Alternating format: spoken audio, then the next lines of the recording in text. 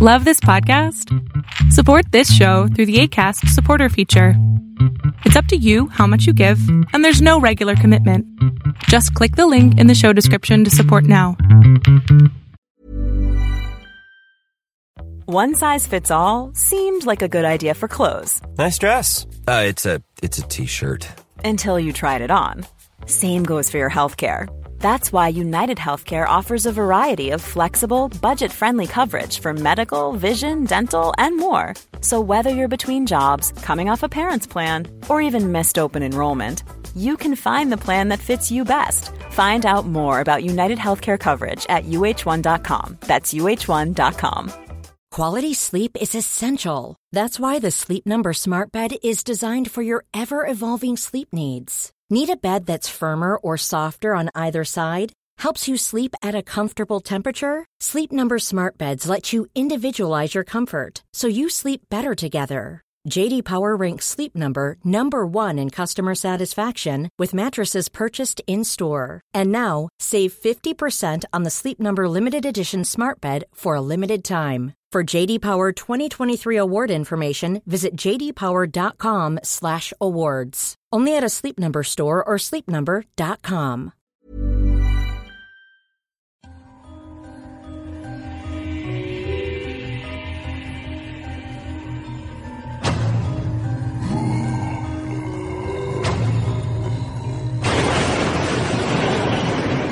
Welcome to Tales to Terrify. Welcome to Tales to Terrify, part of the District of Wonders network, featuring Starship Sofa, Crime City Central, and Protecting Project Pulp. Everyone has a story in the District of Wonders. Come and find yours. Good evening, children of the night. Come in and save the heat. That, and know that you are safe and welcome here. This is The Nook. This is Tales to Terrify. I'm Lawrence Santoro, and tonight is almost Halloween. Come, unwrap, unmuffle, demitten yourselves, rub your hands, pour a mulled cider, dip some pumpkin stew, and do settle with a chum tonight. Yes, it is almost, but not quite. And when next we meet, All Hallows' Eve will be over for the season. The day after a holiday is such a sad time, isn't it? If you truly enjoy whatever the holiday is, on that day after, you are as far from it in a temporal way as you'll ever be. So, don't you hate it when a correlative event, such as our weekly gather here for Tales to Terrify, doesn't quite mesh, just misses Halloween? And by the way, are you still one of us who yearly has to look up the pronunciation of Samhain as we mark the onset of the darker half of the year? Is it Samhain, Samhain, Soween, or Samhain? Well, lend me your ears, children. I am informed by the always reliable internet machine that all 4 pronunciations are utterly wrong, and which errors gives the willies to many Wiccans when they hear people, such as myself, trying to sound out the day's name. Oh, note to self. Talk to Marty Munt about getting him to record his story, The Willies, for us. You'll love it. According to those who have studied the matter, or who just know such things, the barely pronounceable Samhain should be pronounced Shavna if you're a male, or Havna if you're a female. However, as I understand it, nowadays most Gaelic-speaking folk, men or women, simply pronounce it Shavna. Some Wiccans blame Gerald Gardner for the Samhain, Sowen, or Soween confusion, claiming that Gardner, the man who, more than anyone else, was responsible for bringing Wiccan practices into the modern world, actually mispronounced the name of the day, and his followers were afraid to correct him. So, All Hallows Eve has remained Samhain, or Samhain, or, well, Gardner was from Lancashire anyway. The point is, at our next meeting here in the Nook, we'll be looking at the back end of the day, but we shall be in the year's dark half. Oh joy, and rapture so foreseen. Before we breach tonight's entertainments, and they are wondrous fair, a reminder. Stop by our webpage, talestoterrify.com, and drop a few dollars into the jar, so we can maintain ourselves here in the ether. And another reminder, writer extraordinaire U.G. Foster could use our help. If you've missed the last few meetings, Miss Foster has a large B-cell lymphoma in the sinus. And while she's got insurance where cancer is, finances are drained.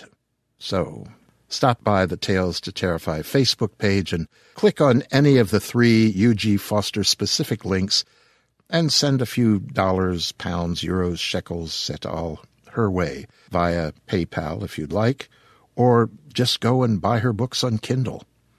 She is a wondrous writer. And by the way, if you must decide between gifting us or helping U.G. Foster, choose U.G. Foster. Okay, jumping into the evening, we've got Sylvia Schultz's promised Halloween edition of her Lights Out series. I know I tell you this every week, but for this one, I recommend you go find a chum and snuggle in the dark. This is a chiller. Here is Sylvia with The House That Wasn't There.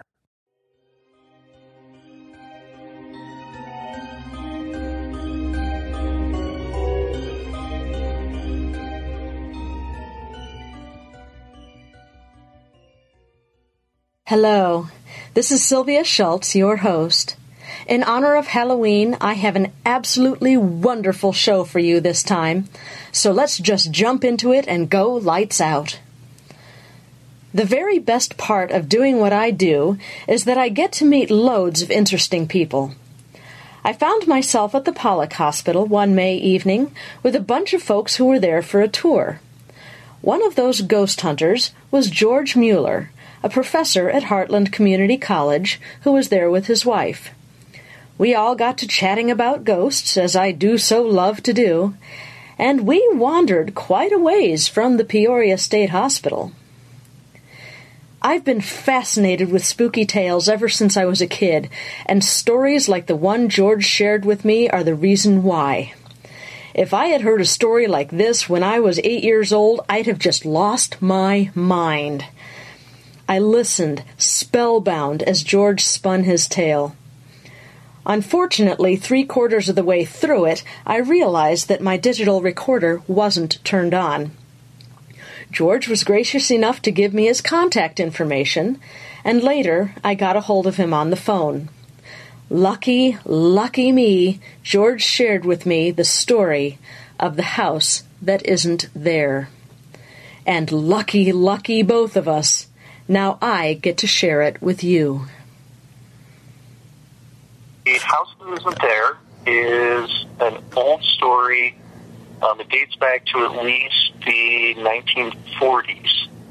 I'm not sure how much further back than that. My parents had heard of it, and my grandparents talked about it too. Wow. And it was very well known amongst high schoolers in the area I'm from. Okay. And the house is near Illinois City. I prefer not to give the exact location. Okay. Because it is private property. So if you wanted it, that'd be one thing, but for broadcast, I'd rather not give it out. Okay, that's fine. Okay, but what is important about the house is that to get to the house that isn't there, you leave the small town of Illinois City, and you travel several miles into the countryside. Okay. Down narrow, twisting gravel roads. And it becomes more and more rural as you're driving away from the already very small town of Illinois City. Mm-hmm. And you're on a very narrow gravel road, and eventually you come to a valley. There's a stream at the bottom, and the valley's probably a quarter-mile across, and you travel across the valley, and on the upper slope, on the far side from Illinois City, there's a spot on the side of the road where there's the remnants of an old farmstead, with the typical Illinois windbreak of trees around what would have been a house yard. Okay. And there's a spot to pull off the road, and it's been gated in, fenced in modern times, where the driveway to the house would have been. And to see the house that isn't there, you go on any night and pull up, and you have to leave your car and walk 50 feet or so away from the road to where there's a break in the trees and a fence and a gate in the fence. And then you look up and up a slight hill. Okay. And it's maybe 100 feet from the gate. There's a spot where there are trees, and there's not a house there now, but the trees form, well, kind of the outline of the house. And if you go during the day, it's just a very vague suggestion of the house. Okay. But if you go at night and wait for a while, the house outline becomes much stronger. All right. And this is something that we did not once or twice. We did it dozens of times over 3 years. Wow. So you go, and most nights, the house would just get stronger, and then you'd see the outline of the house, and that was it. Okay. Some nights, the outline of the house would get stronger, and then you'd see the outline of a window. Now, this was a stand of trees, so there's not a hole through them that light could have come through, but there would be a window that was lit as if there was a shade and then light leaking around it. Oh, wow. And then if you waited longer, you'd see the outline of a door. And often that happened fairly frequently. Okay. A few times we stayed, and there would be the outline of the window, and then the shade would roll up. and you'd see dark forms moving inside the house. Mm. And typically, people's nerve would fail at that point. I can imagine. So, and it was kind of a standard that you would go and see the house that isn't there, and then you would take other people and give them a scare. Oh, yeah. One of the other standards of the house is that cars would have trouble starting. So if you stayed until there was the window and figures moving, frequently you'd have to throw the car into neutral and roll away from the house, and then it would start. Oh, wow. And we did that, I don't know, we probably took people up there a dozen times and had that happen. Oh, man. So this was a repeatable thing. It was. Oh, man. And I'll get to, it stopped eventually, and I'll explain kind of why. Okay. Or why I think it stopped. For me. Okay. I know kids still go there today. Wow. We did this over and over again. It was 4 friends of mine and I who would go up and see this. And, over time, it got to be kind of old hats. So when we saw the people moving in the house one night, we didn't leave. So we're there, and it was kind of standard that I would watch in one direction and another person would watch in another, and we kind of keep our eyes out, because there was always a fear that the local the farmer who actually owned that land would chase people off. Oh, okay. It's hanging around. And behind you, when you were looking at the house, there was a huge open field that went on for several miles. Okay. And it just always made me a little paranoid. Mm-hmm. So one night we went there, and we're watching, and the house, the lights came on, and people were moving back and forth, and then the door opened. Oh. Now, I didn't actually get to see it open. So it was my other friends who did, because I was watching behind. Okay. The thing that startled me was there was something in the other field. A large, dark shape. Okay. So we ran, and we had a very systematic plan for getting into the truck. Who got in first and who went where. So that's smart. And I jumped in, and we all got in. And I looked in my rearview mirror, and I saw dark red eyes, something moving low to the ground. Not a coyote. It looked more like a person, except all in darkness. Oh. Slinking on the ground. Okay. So we left. Yeah. And that held us for a couple of days. For a couple of weeks. Uh-huh. And, of course, being high school boys, we decided we had to go back and see more.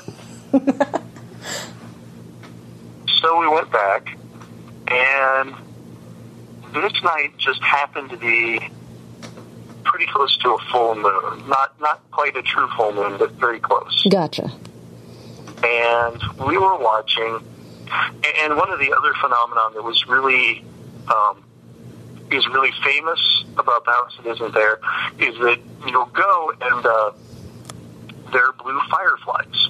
Mm.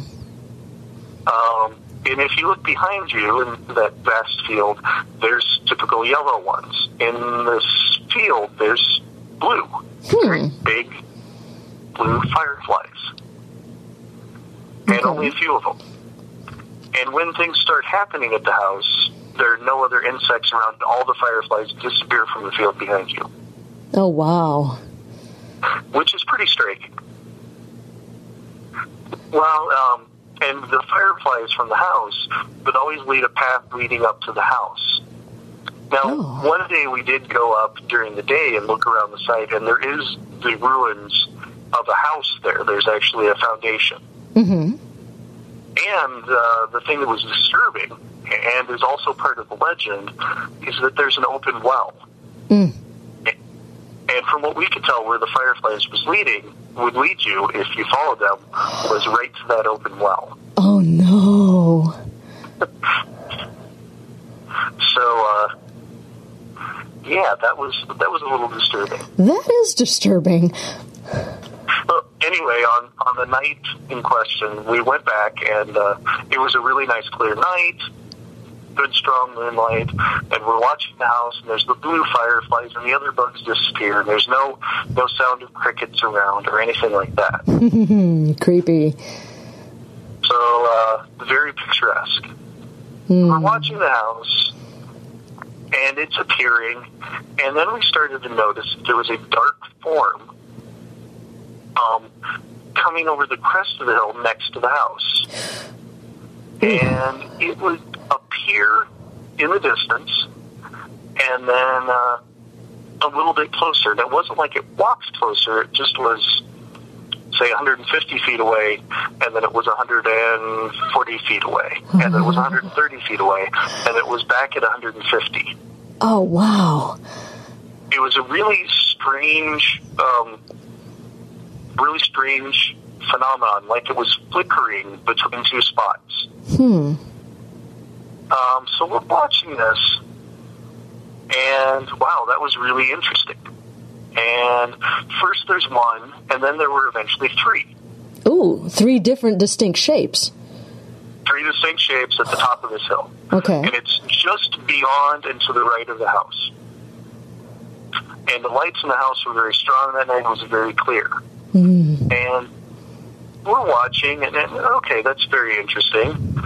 And then suddenly they started to get closer rapidly. So it went from 150 to 140 to 130 and then to 120, which was closer than it had been before. And then 100 and then 50. Yeah. The three forms were coming at us. At the same time, we heard something on both sides crashing through the trees. And, okay, so we left very quickly. And this time, we had decided beforehand we were going to stay and see all there was to see. But things that we didn't see crashing through the trees did throw a scare into us. Yeah, no kidding. Well, we went back. Oh, man. So we had retreated, and then we came back. Good for you. Yeah, it was one of those nights. So we came back, and the house appeared again very quickly.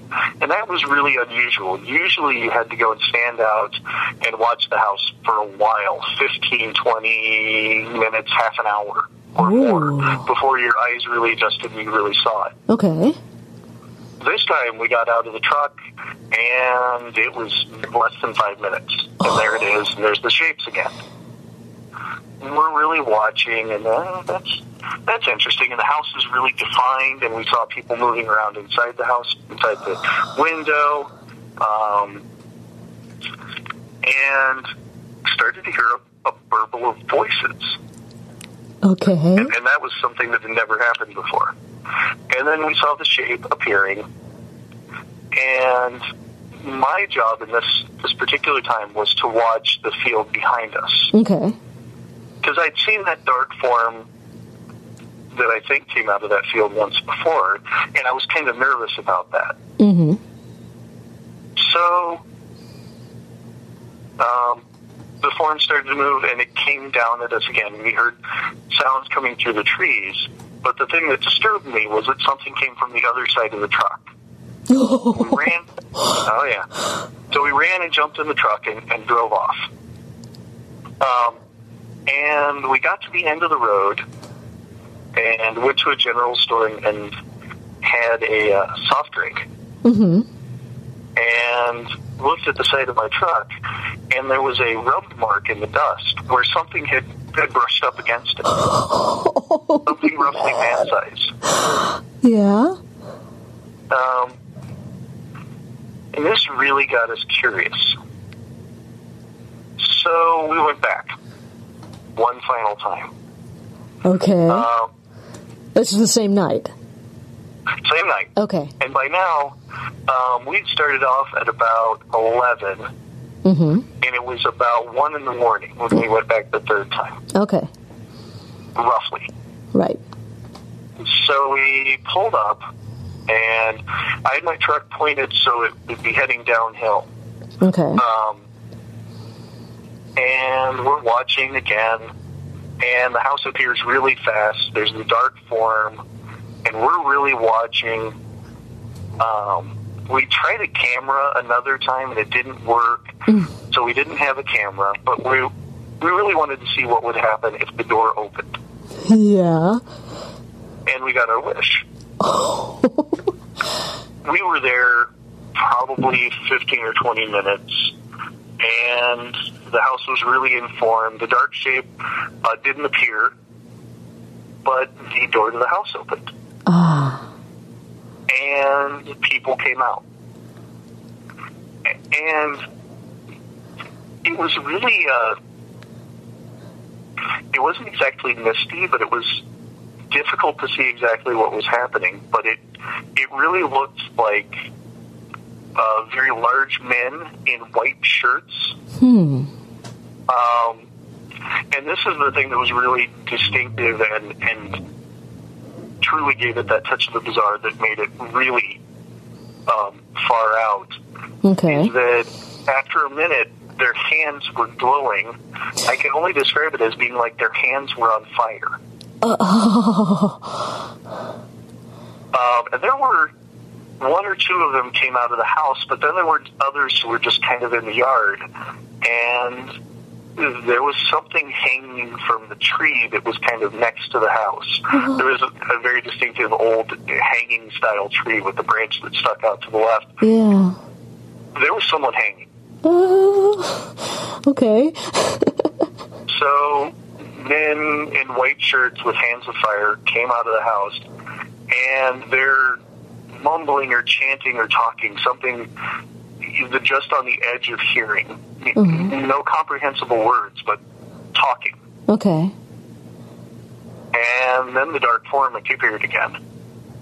And this time the three dark forms came together into one, very tall, and I mean like 10-foot tall dark form, that came rushing down. The men in white shirts came down towards us, and we heard things crashing through the trees. Something was in the field on the other side, in front of the truck and behind.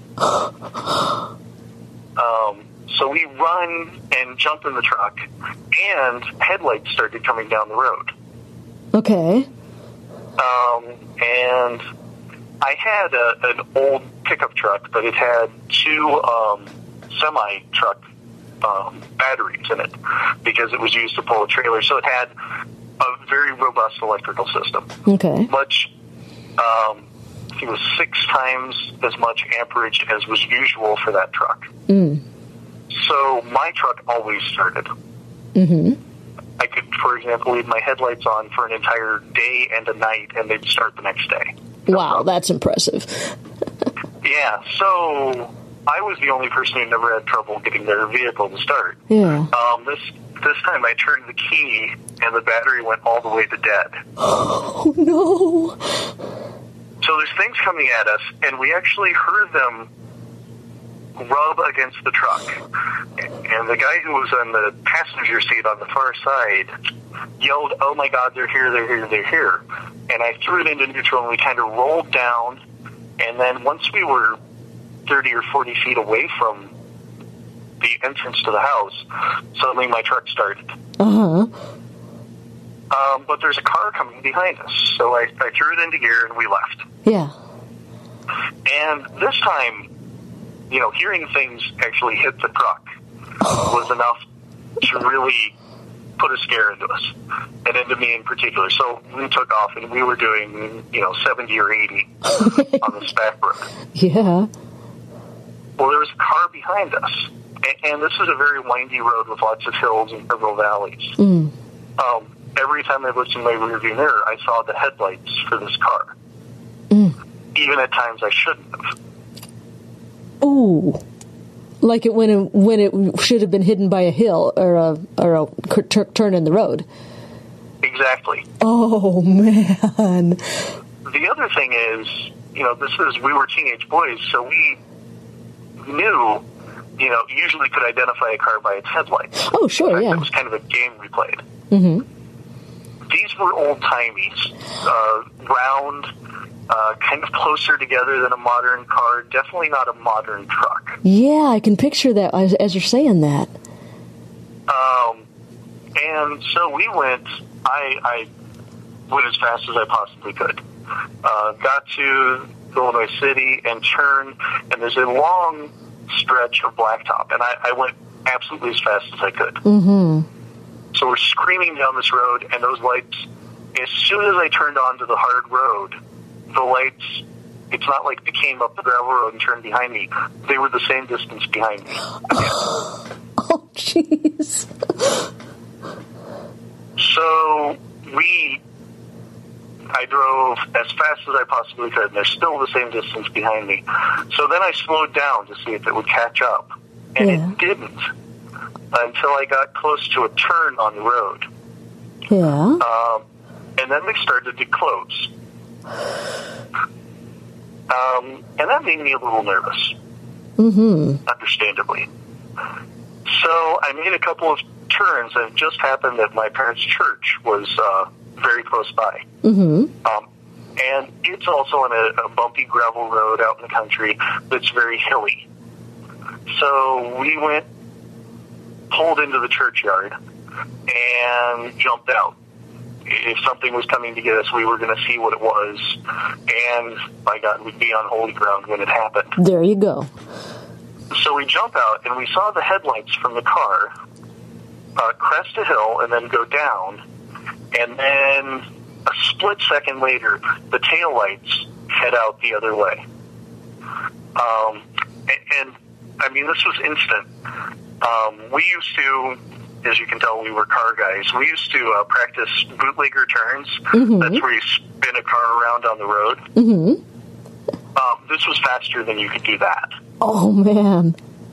It was like it hit the bottom of the hill, and its headlights turned into taillights, and it drove the opposite direction at the same speed. Wow. And it drove off.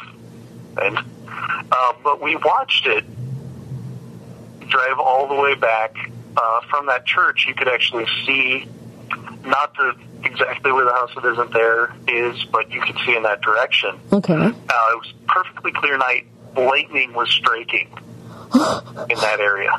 Oh. And we watched that car. It turned around and it headed back and completed the square and went back at least in that direction of the house. Uh-huh. And we didn't go back for, until after I was out of college, so 7 years later. Oh, wow. And when we did, nothing ever happened again, other than you saw the form of the house, and there would be that moment when we were there, and we tried it several times. There would be the moment when we were there when all the insects would stop making a sound, and all the yellow fireflies would disappear, and we'd only see the blue ones. Uh-huh. And we did that a couple of times, and then, became adults and stopped. Oh. Now, the other strange thing about the men with white shirts and hands of fire, I had never heard this story about them. That had never been part of the stories. We've been warned about the open well. Mm-hmm. We were talking to some, and this was later, probably a year after that happened. We were talking to some older guys from the area, some people who were 3 or 4 years older than us, who we didn't know had gone there. Mm. And they said, "Oh, did you see the guys with white shirts and hands of fire?" And we said, "Yeah." And they said, "Yeah, we didn't stick around when that happened, but the car wouldn't start." Oh. And that was, we were talking to these, so we just happened to be talking to these guys in a diner. Okay. In the area. And an older guy, someone I'd never met, turned around and said, "Yeah, you shouldn't go there. That's where that boy fell in the well. And those guys with the white shirts and hands of fire. Yeah, I've seen them. You should never go back." Oh, no. Wow. So apparently the other people had seen the men with white shirts and hands of fire. Yeah.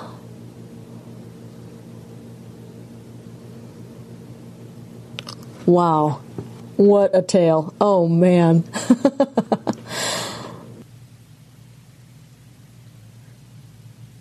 I do hope you've enjoyed this special Halloween presentation of Lights Out. For more spooky tales, please be sure to visit darkcontinents.com, where you'll find collections of ghost stories from many fine authors. Some of our story collections include Strange Tales and Southern Fried Ghosts and Their Midwest Cousins by David Youngquist, Ghosts Can Bleed by Tracy McBride, Quiet Houses by Simon Kurt Unsworth, Campfire Chillers by Dave Jeffrey, Monsters, Inc. by Scott Nicholson, and my own collections of unsettling tales, The Dark at the Heart of the Diamond, and Fractured Spirits, Hauntings at the Peoria State Hospital. Light your jack-o'-lanterns, share your candy, and be sure not to scream when we go Lights Out.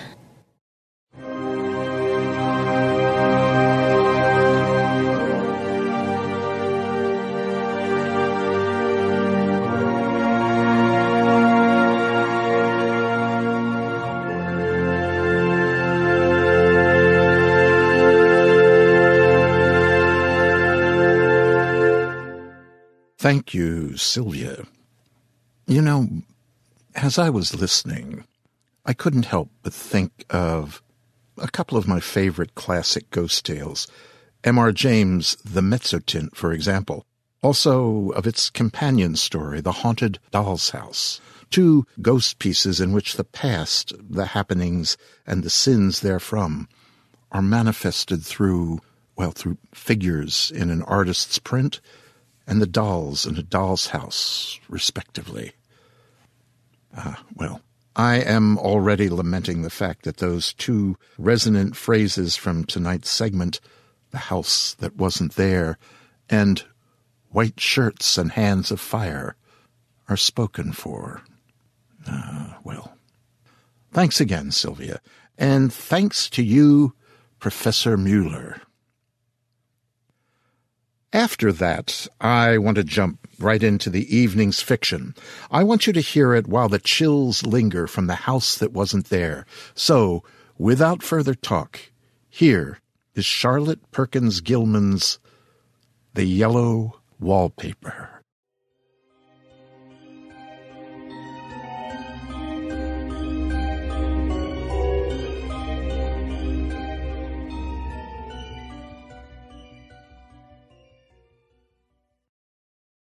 It is very seldom that mere ordinary people like John and myself secure ancestral halls for the summer. A colonial mansion, a hereditary estate, I would say a haunted house, and reach the height of romantic felicity, but that would be asking too much of fate. Still, I will proudly declare that there is something queer about it. Else, why should it be let so cheaply? And why have stood so long untenanted? John laughs at me, of course, but one expects that in marriage. John is practical in the extreme. He has no patience with faith, an intense horror of superstition, and he scoffs openly at any talk of things not to be felt and seen, and put down in figures. John is a physician, and perhaps, I would not say it to a living soul, of course, but this is dead paper and a great relief to my mind. Perhaps that is one reason I do not get well faster. You see, he does not believe I am sick. And what can one do? If a physician of high standing, and one's own husband, assures friends and relatives that there is really nothing the matter with one but temporary nervous depression, a slight hysterical tendency, what is one to do? My brother is also a physician, and also of high standing, and he says the same thing. So I take phosphates or phosphites, whichever it is, then tonics, and journeys, and air, and exercise, and am absolutely forbidden to work until I am well again. Personally, I disagree with their ideas. Personally, I believe that congenial work with excitement and change would do me good. But what is one to do? I did write for a while in spite of them. But it does exhaust me a good deal, having to be so sly about it, or else meet with heavy opposition. I sometimes fancy that if I had less opposition and more society and stimulus, but John says the very worst thing I can do is to think about my condition, and I confess it always makes me feel bad. So I will let it alone and talk about the house. The most beautiful place. It is quite alone, standing well back from the road, quite 3 miles from the village. It makes me think of English places that you read about. For there are hedges and walls and gates that lock, and lots of separate little houses for the gardeners and people. There is a delicious garden. I never saw such a garden, large and shady, full of box-bordered paths and lined with long grape-covered arbors with seats under them. There were greenhouses too, but they are all broken now. There was some legal trouble, I believe, something about the heirs and co-heirs. Anyhow, the place has been empty for years. That spoils my ghostliness, I am afraid, but I don't care. There is something strange about the house. I can feel it. I even said so to John one moonlight evening, but he said what I felt was a draught, and shut the window. I get unreasonably angry with John sometimes. I'm sure I never used to be so sensitive. I think it is due to this nervous condition. But John says if I feel so, I shall neglect proper self-control. So I take pains to control myself, before him at least, and that makes me very tired. I don't like our room a bit. I wanted one downstairs that opened on the piazza, and had roses all over the window, and such pretty old-fashioned chintz hangings, but John would not hear of it. He said there was only one window and not room for 2 beds, and no near room for him if he took another. He is very careful and loving, and hardly lets me stir without special direction. I have a schedule prescription for each hour in the day. He takes all care from me, and so I feel basely ungrateful not to value it more.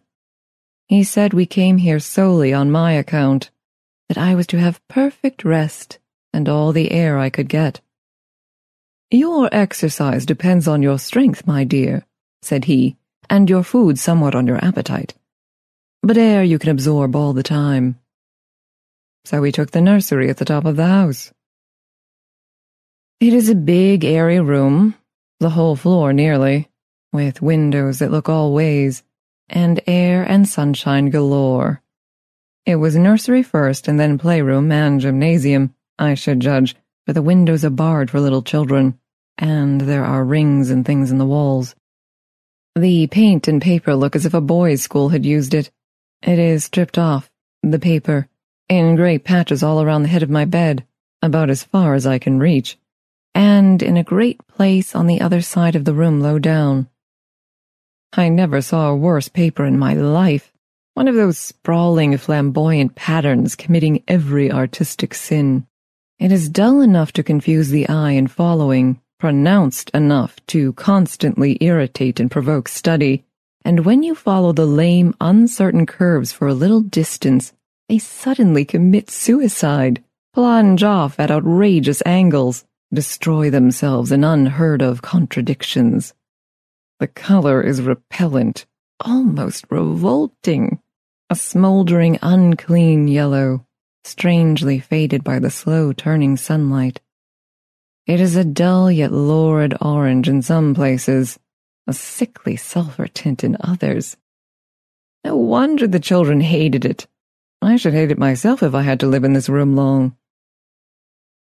There comes John, and I must put this away. He hates to have me write a word.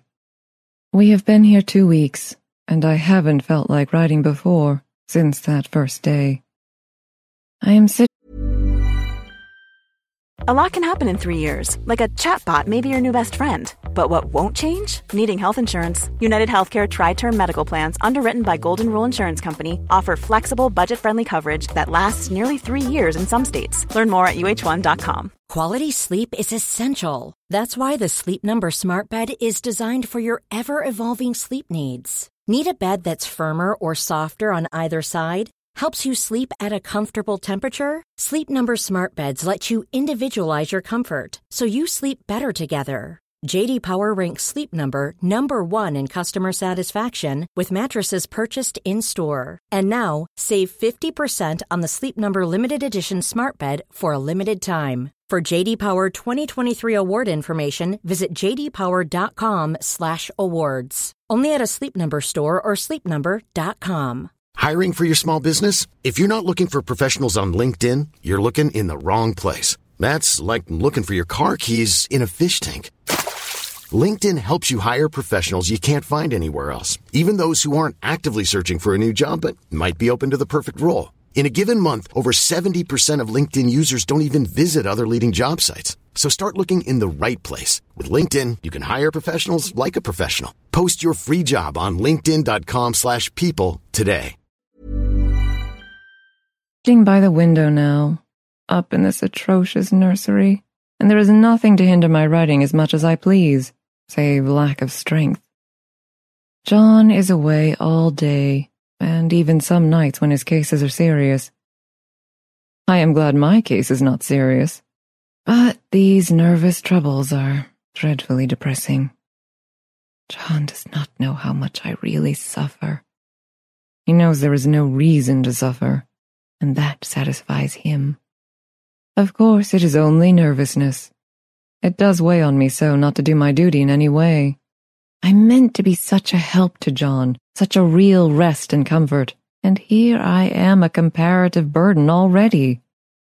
Nobody would believe what an effort it is to do what little I am able, to dress and entertain, and other things. It is fortunate Mary is so good with the baby. Such a dear baby. And yet I cannot be with him. It makes me so nervous. I suppose John never was nervous in his life. He laughs at me so about this wallpaper. At first he meant to repaper the room, but afterwards he said that I was letting it get the better of me, and that nothing was worse for a nervous patient than to give way to such fancies. He said that after the wallpaper was changed it would be the heavy bedstead, and then the barred windows, and then that gate at the head of the stairs, and so on. "You know the place is doing you good," he said.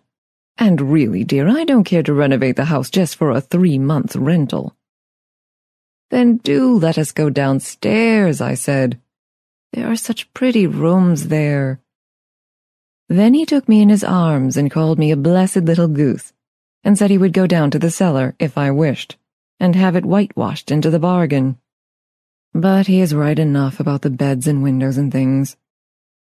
It is an airy and comfortable room as anyone need wish, and of course I would not be so silly as to make him uncomfortable just for a whim. I'm really getting quite fond of the big room. All but that horrid paper. Out of one window I can see the garden, those mysterious deep-shaded arbors, the riotous old-fashioned flowers, and bushes and gnarly trees. Out of another I get a lovely view of the bay, and a little private wharf belonging to the estate. There is a beautiful shaded lane that runs down from the house. I always fancy I see people walking in these numerous paths and arbors, but John has cautioned me not to give way to fancy in the least. He says that with my imaginative power and habit of story-making, a nervous weakness like mine is sure to lead to all manner of excited fancies, and that I ought to use my will and good sense to check the tendency. So I try. I think sometimes that if I were only well enough to write a little, it would relieve the press of ideas and rest me. But I find I get pretty tired when I try. It is so discouraging not to have any advice and companionship about my work. When I get really well, John says we will ask Cousin Henry and Julia down for a long visit, but he says he would as soon put fireworks in my pillowcase as to let me have those stimulating people about me now. I wish I could get well faster, but I must not think about that. This paper looks to me as if it knew what a vicious influence it had. There is a recurrent spot where the pattern lolls like a broken neck, and 2 bulbous eyes stare at you upside down. I get positively angry with the impertinence of it and the everlastingness. Up and down and sideways they crawl, and those absurd unblinking eyes are everywhere. There is one place where 2 breaths didn't match, and the eyes go all up and down the line, one a little higher than the other. I never saw so much expression in an inanimate thing before, and we all know how much expression they have. I used to lie awake as a child and get more entertainment and terror out of blank walls and plain furniture than most children could find in a toy store. I remember what a kindly wink the knobs of our big old bureau used to have, and there was one chair that always seemed like a strong friend. I used to feel that if any of the other things looked too fierce, I could always hop into that chair and be safe. The furniture in this room is no worse than inharmonious, however, for we had to bring it all from downstairs.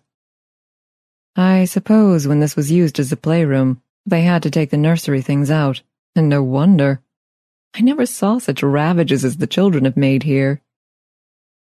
The wallpaper, as I said before, is torn off in spots, and it sticketh closer than a brother. They must have had perseverance as well as hatred.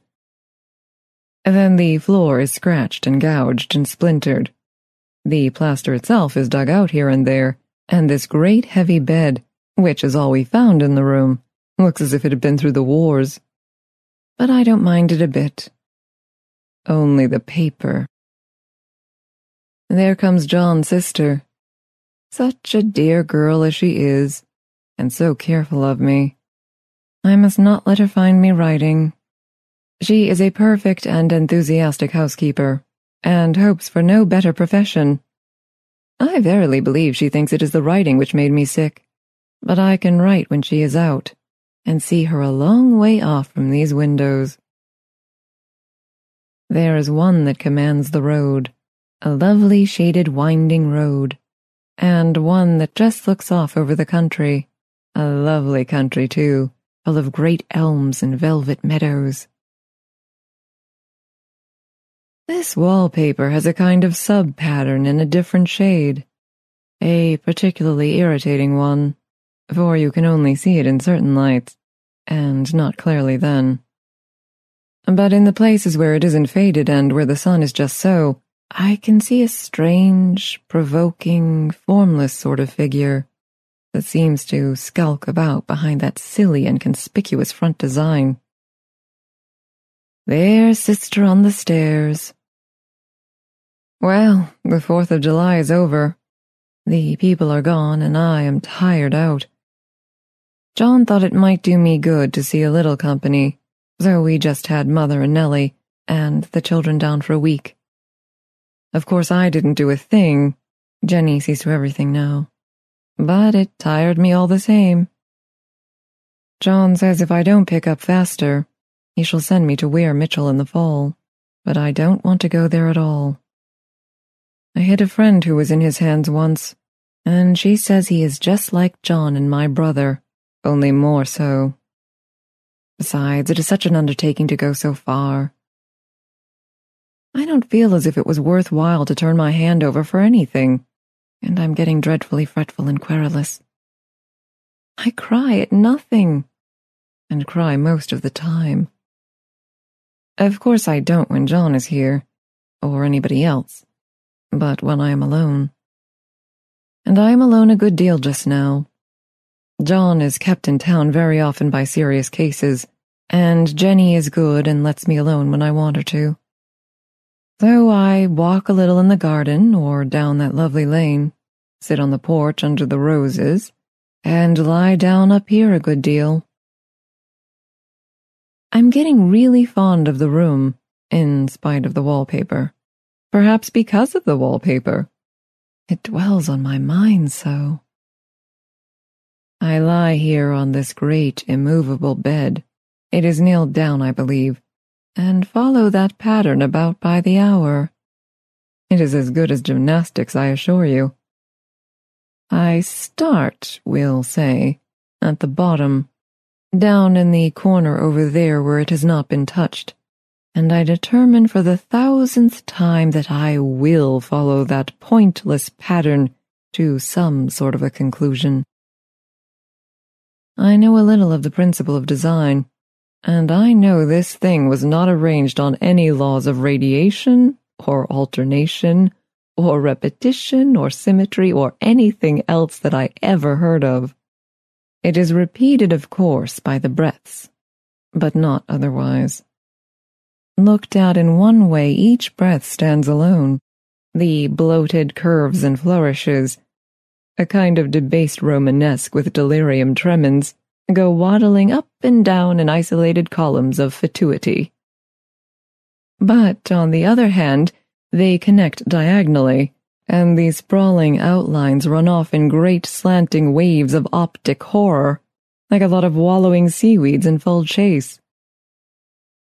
The whole thing goes horizontally, too, at least it seems so, and I exhaust myself in trying to distinguish the order of its going in that direction. They have used a horizontal breath for a frieze, and that adds wonderfully to the confusion. There is one end of the room where it is almost intact, and there, when the cross lights fade and the low sun shines directly upon it, I can almost fancy radiation after all. The interminable grotesques seem to form around a common center, and rush off in headlong plunges of equal distraction. It makes me tired to follow it. I will take a nap, I guess. I don't know why I should write this. I don't want to. I don't feel able.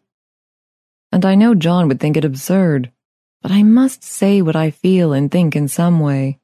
It is such a relief. But the effort is getting to be greater than the relief. Half the time now I am awfully lazy, and lie down ever so much. John says I mustn't lose my strength, and has made me take cod liver oil and lots of tonics and things, to say nothing of ale and wine and rare meat. Dear John, he loves me very dearly and hates to have me sick. I tried to have a real, earnest, reasonable talk with him the other day, and tell him how I wish he would let me go and make a visit to Cousin Henry and Julia. But he said I wasn't able to go, nor able to stand it after I got there. And I did not make out a very good case for myself, for I was crying before I had finished. It is getting to be a great effort for me to think straight. Just this nervous weakness, I suppose. And dear John gathered me up in his arms and just carried me upstairs and laid me on the bed and sat by me and read to me till I tired my head. He said I was his darling and his comfort and all he had, and that I must take care of myself for his sake, and keep well. He says no one but myself can help me out of it, that I must use my will and self-control, and not let any silly fancies run away with me. There's one comfort. The baby is well and happy, and does not have to occupy this nursery with the horrid wallpaper. If we had not used it, that blessed child would have— What a fortunate escape. Why, I wouldn't have a child of mine, an impressionable little thing, live in such a room for worlds. I never thought of it before, but it is lucky that John kept me here after all. I can stand it so much easier than a baby, you see. Of course, I never mention it to them any more. I am too wise. But I keep watch of it all the same. There are things in that paper that nobody knows but me, or ever will.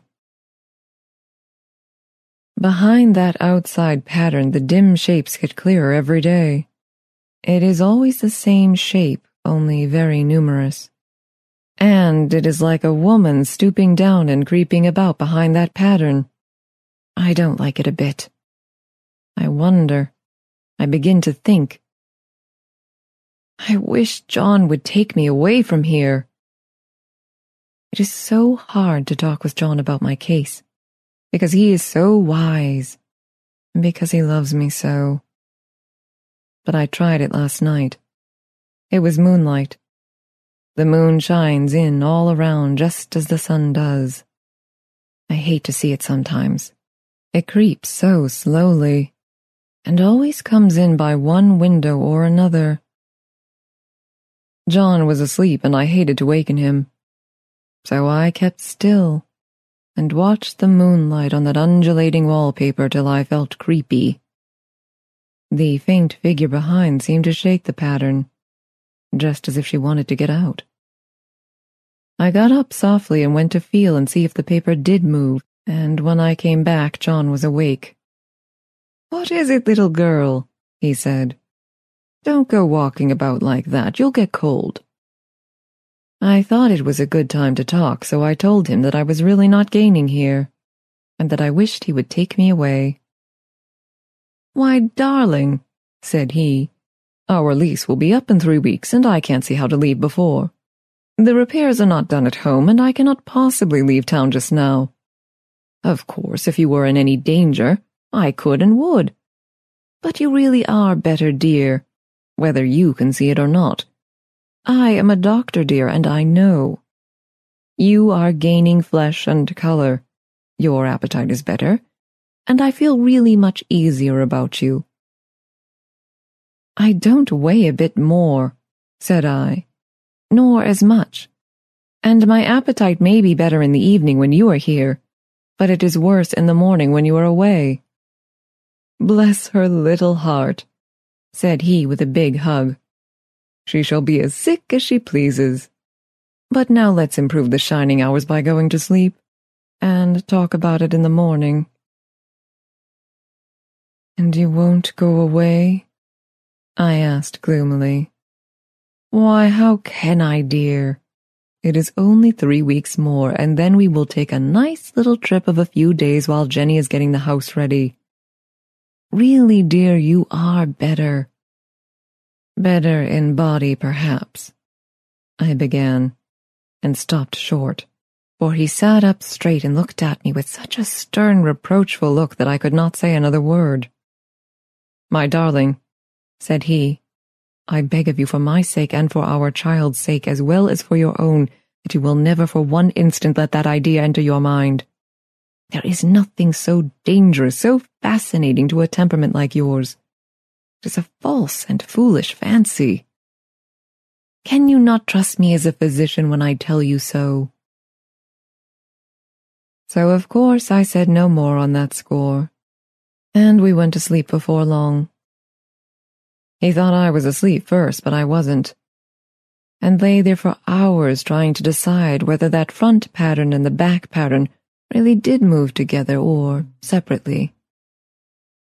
On a pattern like this by daylight there is a lack of sequence, a defiance of law, that is a constant irritant to a normal mind. The color is hideous enough and unreliable enough and infuriating enough, but the pattern is torturing.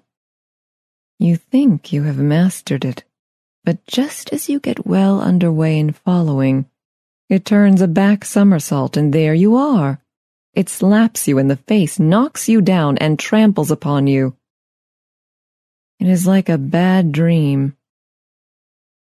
The outside pattern is a floored arabesque, reminding one of a fungus. If you can imagine a toadstool in joints, an interminable string of toadstools, budding and sprouting in endless convolutions, why, that is something like it. That is, sometimes. There is one marked peculiarity about this paper, a thing nobody seems to notice but myself, and that is that it changes as the light changes. When the sun shoots in through the east window, I always watch for that first long straight ray. It changes so quickly that I never can quite believe it. That is why I watch it always. By moonlight, the moon shines in all night when there is a moon, I wouldn't know it was the same paper. At night, in any kind of light, in twilight, candlelight, lamplight, and worst of all, by moonlight, it becomes bars. The outside pattern, I mean. And the woman behind it is as plain as can be. I didn't realize for a long time what the thing was that showed behind. That dim sub-pattern. But now I am quite sure it is a woman. By daylight she is subdued, quiet. I fancy it is the pattern that keeps her so still. It is so puzzling. It keeps me quiet by the hour. I lie down ever so much now. John says it is good for me, and do sleep all I can. Indeed, he started the habit by making me lie down for an hour after each meal. It is a very bad habit, I am convinced, for you see I don't sleep, and that cultivates deceit, for I don't tell them I'm awake. Oh no. The fact is, I am getting a little afraid of John. He seems very queer sometimes, and even Jenny has an inexplicable look. It strikes me occasionally, just as a scientific hypothesis, that perhaps it is the paper. I have watched John when he did not know I was looking, and come into the room suddenly on the most innocent excuses, and I've caught him several times looking at the paper. And Jenny, too. I caught Jenny with her hand on it once. She didn't know I was in the room. And when I asked her in a very quiet voice, with the most restrained manner possible. What she was doing with the paper, she turned around as if she had been caught stealing and looked quite angry, asked me why I should frighten her so. Then she said that the paper stained everything it touched, that she had found yellow smooches in all my clothes and John's, and she wished we would be more careful. Did not that sound innocent? But I know she was studying that pattern, and I am determined that nobody shall find it out but myself. Life is very much more exciting now than it used to be.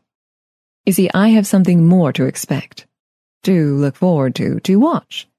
I really do eat better and am more quiet than I was. John is so pleased to see me improve. He laughed a little the other day and said I seemed to be flourishing in spite of my wallpaper. I turned it off with a laugh. I had no intention of telling him it was because of the wallpaper. He would make fun of me. He might even want to take me away. I don't want to leave now until I have found it out.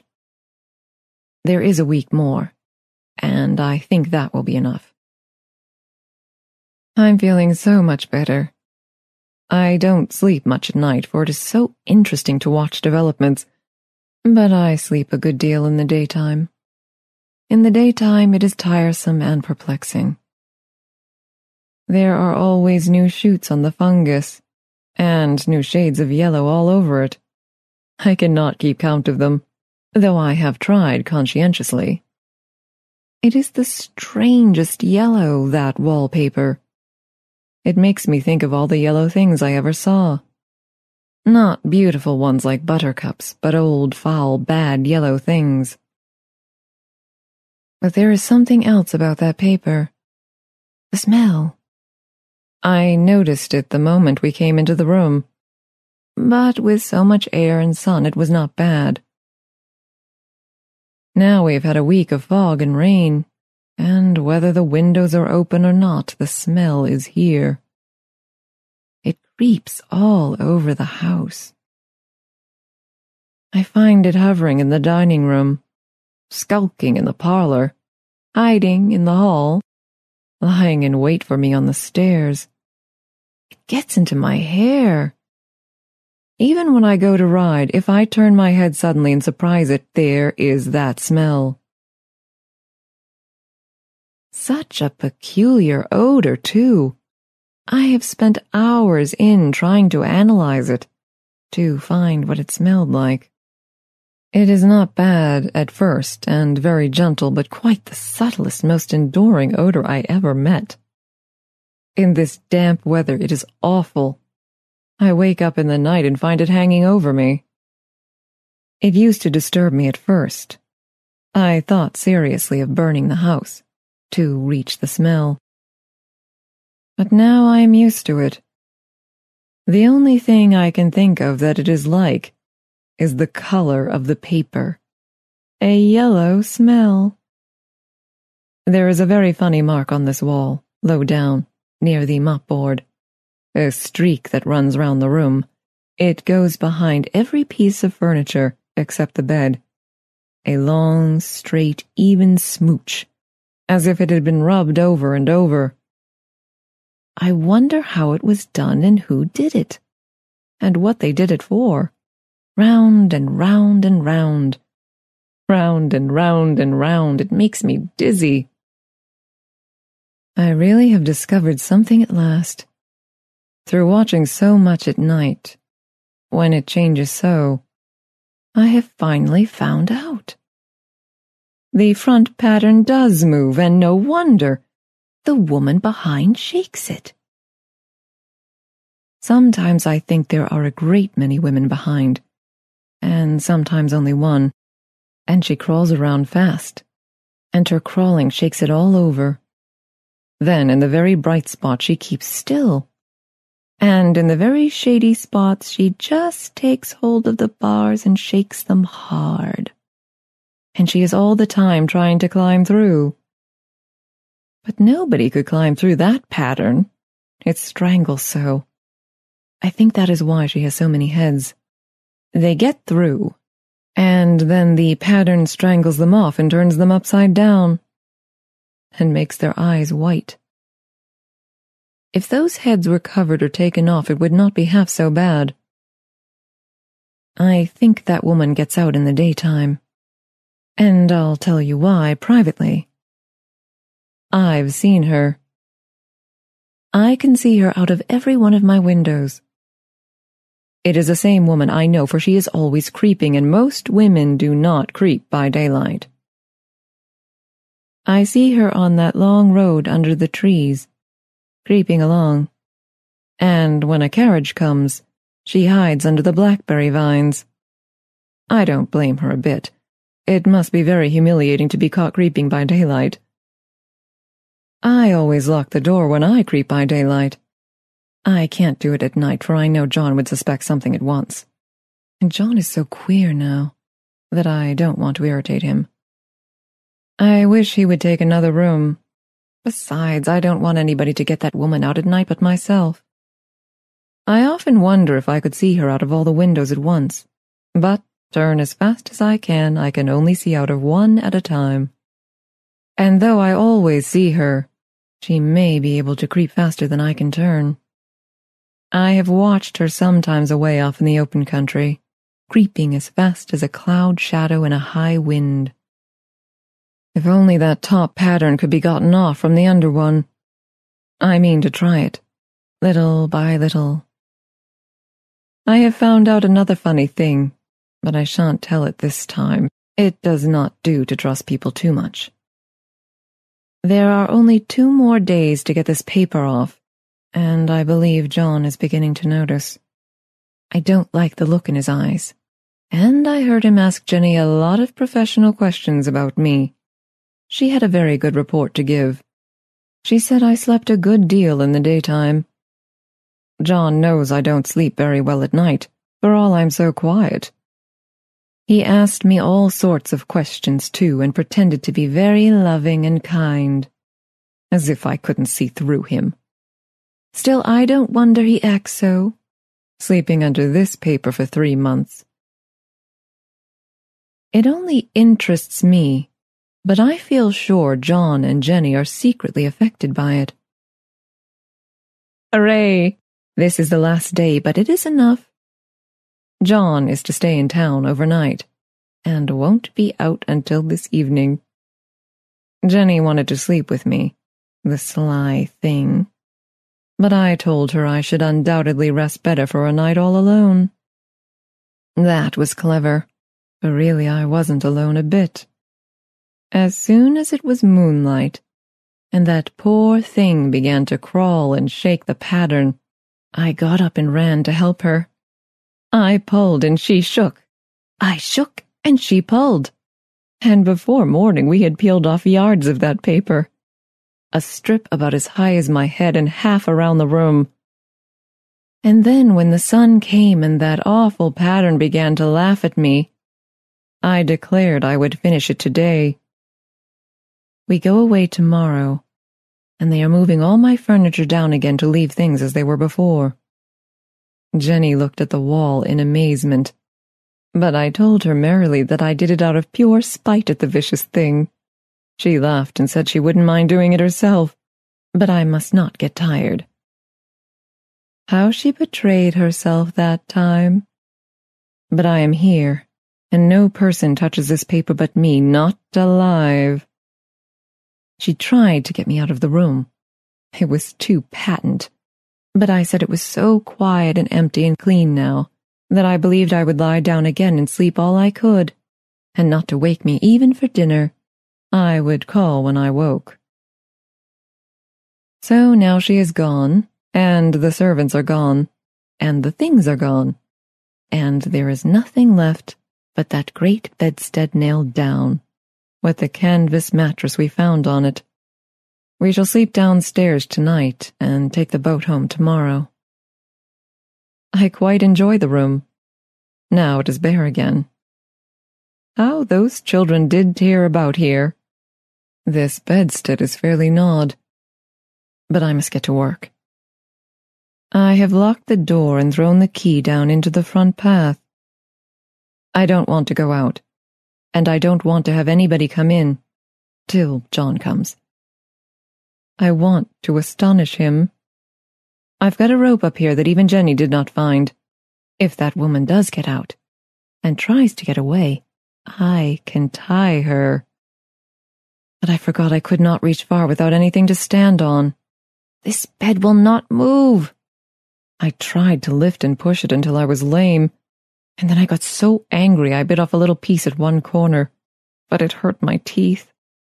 Then I peeled off all the paper I could reach standing on the floor. It sticks horribly and the pattern just enjoys it. All those strangled heads and bulbous eyes and waddling fungus growth just shriek with derision. I am getting angry enough to do something desperate. To jump out of the window would be admirable exercise, but the bars are too strong even to try. Besides, I wouldn't do it, of course not. I know well enough that a step like that is improper and might be misconstrued. I don't like to look out of the windows even. There are so many of those creeping women, and they creep so fast. I wonder if they all come out of that wallpaper as I did. But I am securely fastened now by my well-hidden rope. You don't get me out in the road there.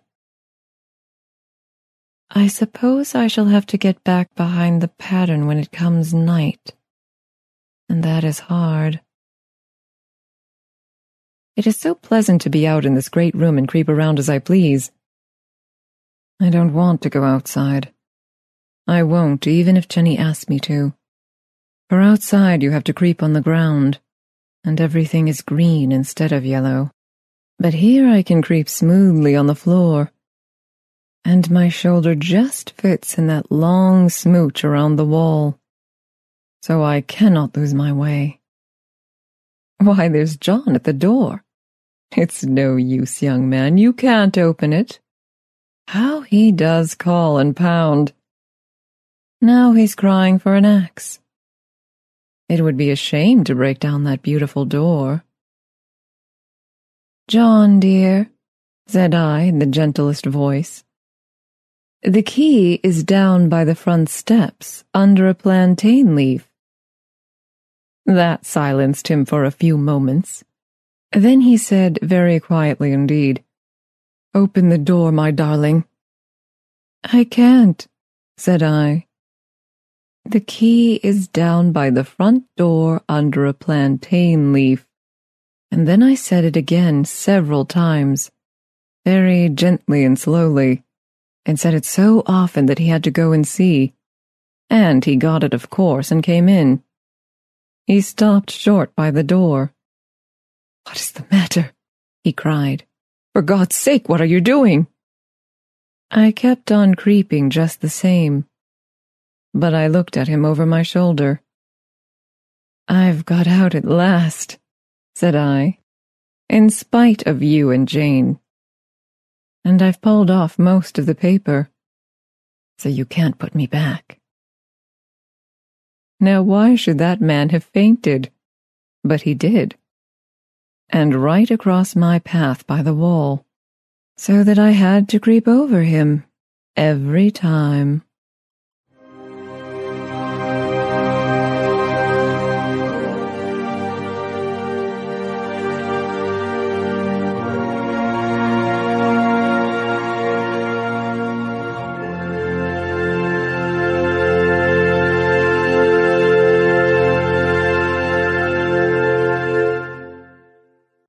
The Yellow Wallpaper is a piece that explores several different stories, has its feet in several places.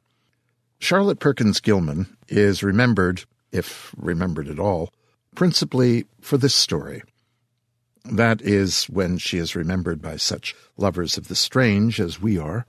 To many, however, Ms. Gilman is remembered as a feminist spokesperson, philosopher, social reformer, a woman who wrote some fiction to illustrate her points as she spoke on behalf of women and the way in which women should be, must be, perceived. She was born in Hartford, Connecticut, on July 3rd, 1860. She published her best-known story, this one, in 1892. One of her greatest works of nonfiction, Women and Economics, was published in 1898. Along with writing books, she established a magazine, The Forerunner, published from 1909 to 1916. Gilman committed suicide on August 17, 1935, in Pasadena, California. You can certainly read tonight's story as a feminist tract, a tale of a woman suffering terminal postpartum depression, bullied by a husband who knows what's best for her, and by a society that tells her she has nothing but the fruits of her womb to contribute to the world. But of course, there is that other story that lies inside, the one some have called the most perfect Gothic horror tale of its era, in its portrayal of possible madness and powerlessness. One critic says of the story, quite apart from its origins, The Yellow Wallpaper is one of the finest and strongest tales of horror ever written. It may be a ghost story. Worse yet, it may not be. In his essay, Supernatural Horror in Literature, H.P. Lovecraft wrote that The Yellow Wallpaper rises to a classic level in subtly delineating the madness which crawls over a woman dwelling in the hideously papered room where a madwoman was once confined. Helen Lefkowitz Horowitz, in her book Wild Unrest, Charlotte Perkins Gilman and the Making of the Yellow Wallpaper, concludes that the story was a cri de coeur against Gilman's first husband, artist Charles Walter Stetson, and the traditional marriage he had demanded. Anglican Archbishop Peter Carnley used the story as a reference and a metaphor for the situation of women in the church in his sermon at the ordination of the first women priests in Australia on 7 March 1992 at St. George's Cathedral, Perth. Well, as you can see, there's a lot of work being done by this piece. I like it very much. And I thank you, Ms. Cecilia, for alerting me to it. The Yellow Wallpaper was read for us tonight by a now old friend here in the Nook, Ms. Nicole Doolin.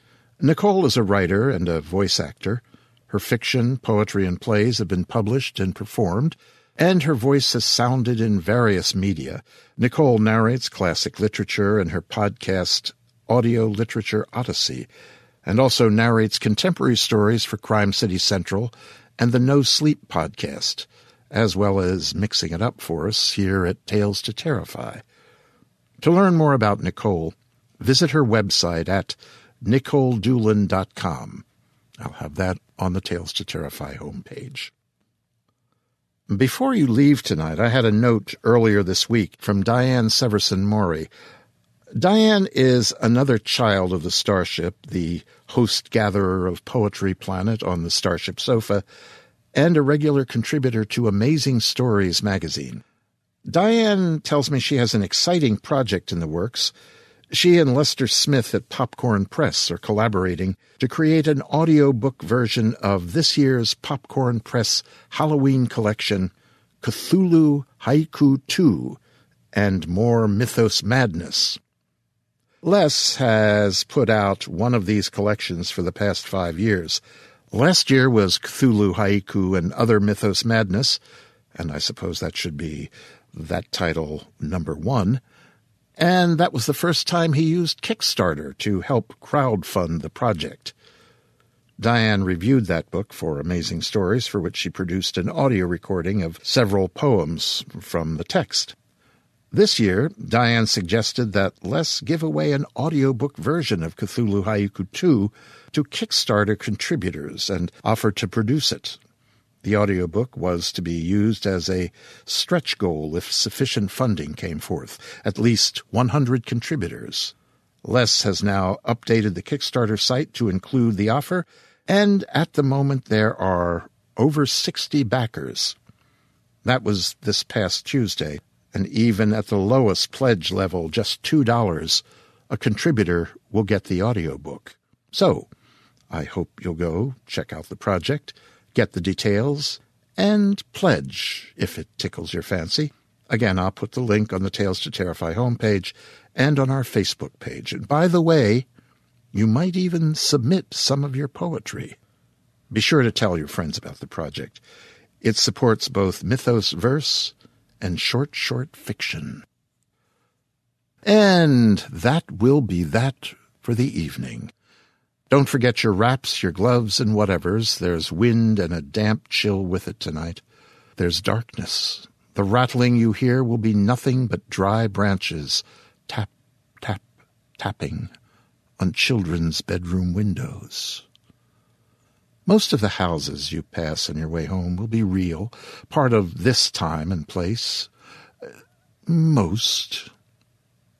But you'll be home soon, and soon you'll be in your bed, snuggled. As you turn off the light, take one last quick look at the walls, at the patterns on your walls, as the darkness snatches you in its embrace, and from there, well, have pleasant dreams.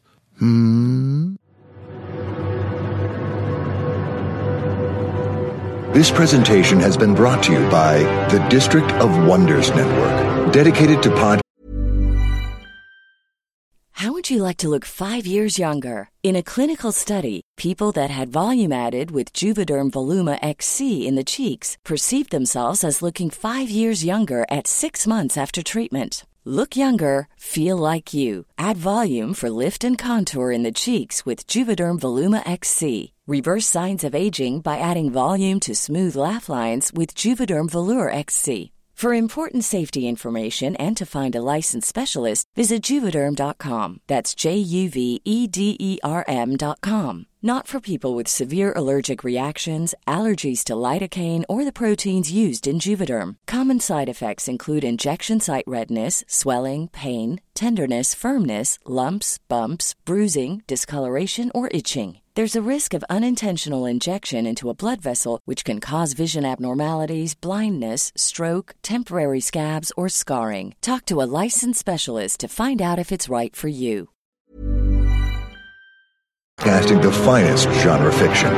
You can learn more about the District of Wonders and their many literary productions at their website, www.districtofwonders.com. Thank you for listening.